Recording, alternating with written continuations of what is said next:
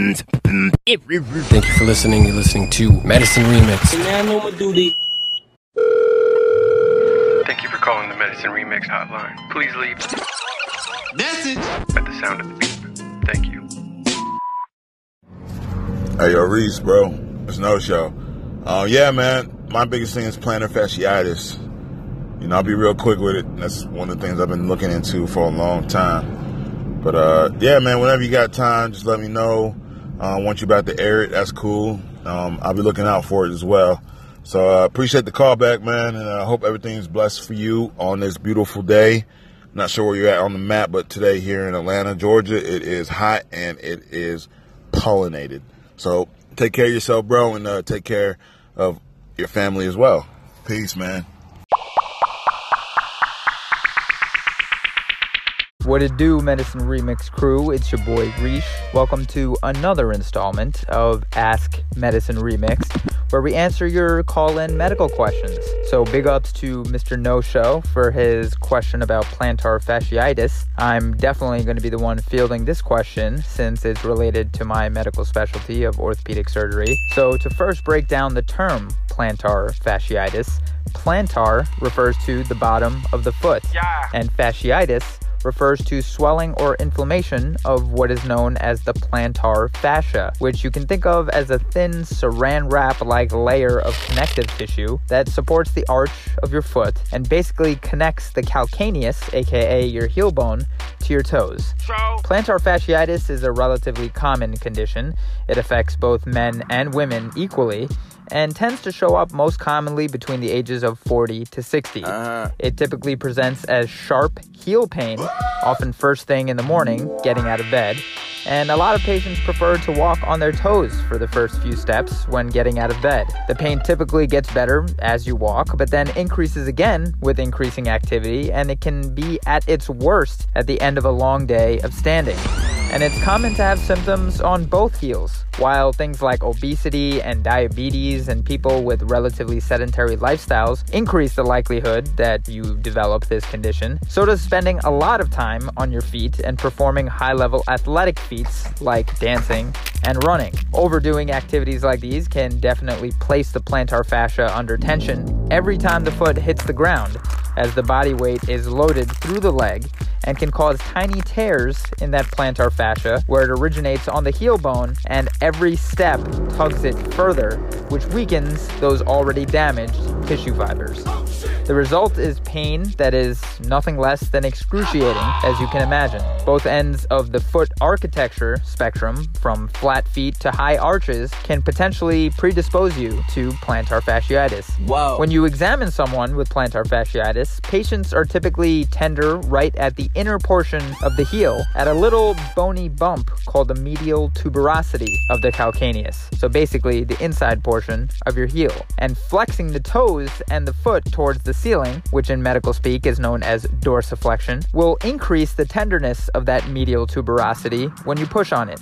Typically, patients with plantar fasciitis will have a very tight Achilles tendon and will therefore have limited range of motion at the ankle as a result. As far as imaging for plantar fasciitis, usually x-rays are not necessary and will often be normal. An MRI is probably only useful if surgery is considered for this condition, which is not very often, thankfully. Usually the first line of treatment for plantar fasciitis is non-operative, meaning no surgery. That treatment includes pain control with non-steroidal anti-inflammatory drugs like ibuprofen, aka Advil, Motrin, or naproxen, aka Aleve. Outside of medication, things like splinting and therapy in the form of an 8-week stretching program are the mainstays of treatment. And we'll have a link in the show notes to show you the most effective stretching program for this condition. Things like corticosteroid or cortisone injections are not usually a good look for this condition because it can actually lead to destroying the fat pad around your heel. Oh God. And it can also rupture the plantar fascia itself, believe it or not. Goddamn. So in other words, don't fuck with steroid injections for this condition in most cases. Things like foot orthotics can be helpful in the form of a cushioned heel insert or a prefabricated shoe insert. Custom orthotics really are not necessary. In fact, prefabricated shoe inserts that you could get over the counter have been shown to be way more effective than custom orthotics in relieving symptoms when used in combination with an Achilles and plantar fascia stretching program.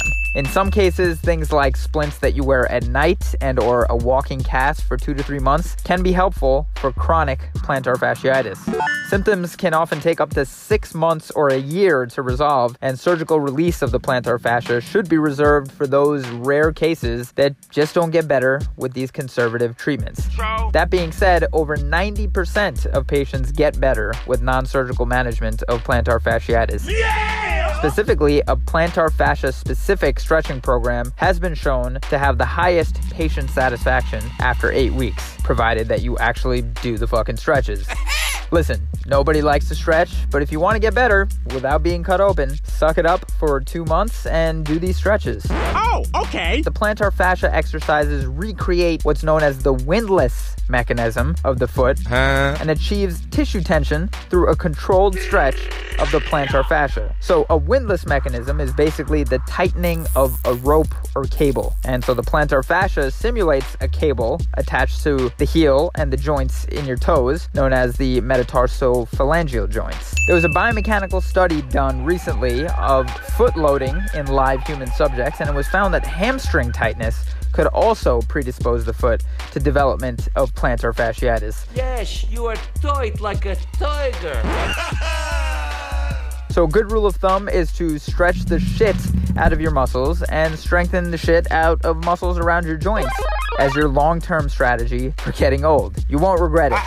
Trust me. One other alternative treatment for plantar fasciitis that can be tried for cases lasting longer than 6 months, especially when you need some other last resort before surgery, is something called extracorporeal shockwave therapy, which has been approved by the FDA for plantar fasciitis. And basically, extracorporeal shockwave therapy is the same thing that they use to break up kidney stones. Kidney stones. And basically, it's an externally applied, focused, high-intensity acoustic pulse, typically done under sedation or anesthesia, in order to help patients remain still and reduce possible discomfort. Again, it's largely used for kidney stones and gallstones, but it's also used as a second-line measure to treat things like tennis elbow, rotator cuff pain, and plantar fasciitis that did not respond to other conservative treatments. Patients typically get better by up to 6 months after this treatment, if it works, of course. Finally, the absolute last resort is surgery if plantar fasciitis symptoms don't get better after a year. Whoa. It can be done either arthroscopically, meaning surgery through tiny incisions and a tiny camera with tiny instruments through those tiny incisions, releasing the plantar fascia. Or it can be done in an open fashion, which means through a larger incision. And this is usually recommended when you have something called tarsal tunnel syndrome in conjunction with plantar fasciitis. And tarsal tunnel syndrome is basically like carpal tunnel syndrome in your foot, where a nerve is being compressed and basically it needs to be freed up to breathe. But as far as the plantar fascia part of the surgery, basically the inside 1/3 to 2/3 of the plantar fascia is released. You never want to release the entire thing because it can actually destabilize the arch in your foot and cause the outside of your foot to get overloaded, which is definitely not a good look and will lead to a whole different kind of pain that you don't want to be dealing with. Success rates for this surgery are anywhere from 70 to 90%, but like any surgery, there's always risks: injury to nerves, destabilizing the arch and overloading the outside of your foot if the plantar fascia ruptures, like I mentioned, and you may have no improvement in pain. And of course, there's always a small risk of bleeding and infection, which is the case in any surgery. One notable person who has both dealt with plantar fasciitis and underwent surgery for it is Major League Baseball superstar Albert Pujols, who dealt with this condition for about 9 years before finally deciding to go under the knife in late 2016 to release the plantar fascia of his right foot. To give those of you listening who don't have plantar fasciitis an idea of how painful it is, Albert Pujols very famously told USA Today that you almost want to pee in your bed rather than walk to the bathroom because of how painful plantar fasciitis is, especially in the morning. Pain-wise, You don't want to have the pain that I have in my foot. The pain got so excruciating that Pujols eventually couldn't even play the field and was reduced to a designated hitter. He was sidelined for about 4 months after his surgery, and although his career has been relatively solid after returning to Major League Baseball, he hasn't reached the level he was at during the first decade of his career. Very possible that plantar fasciitis is the reason he hasn't gotten back to that level of play. So, Mr. No-Show and anybody else out there dealing with plantar fasciitis, hope this information was useful. Feel free to call in on Anchor or hit us up on Twitter to ask any follow-up questions. The punchline for plantar fasciitis is if you can do this dedicated stretching program for about 2 months, the majority of patients will get better.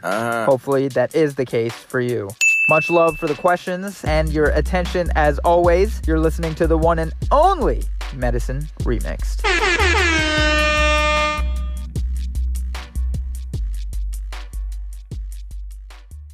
I got a question. Medicine Remixed. This is probably one of the hardest things to do, and that's ask for help. We need your help. On any front, asking for help medically. I don't need therapy. Asking for help life-wise. Need help. Need help now. Asking for help supporting Medicine Remix. I guess it's all uncomfortable. No easy way to do it. Until now. The folks over at Anchor have decided to unveil something that we think is pretty dope. Ladies and gentlemen, It's called listener support. And the way it works is you go to anchor.fm/Medicine Remixed, and it'll take you to our page. There's a support button. Click on it, follow what it says, and bam, you have now donated the vital blood to this organism that it needs to keep on pumping. Thanks for listening. Medicine Remix.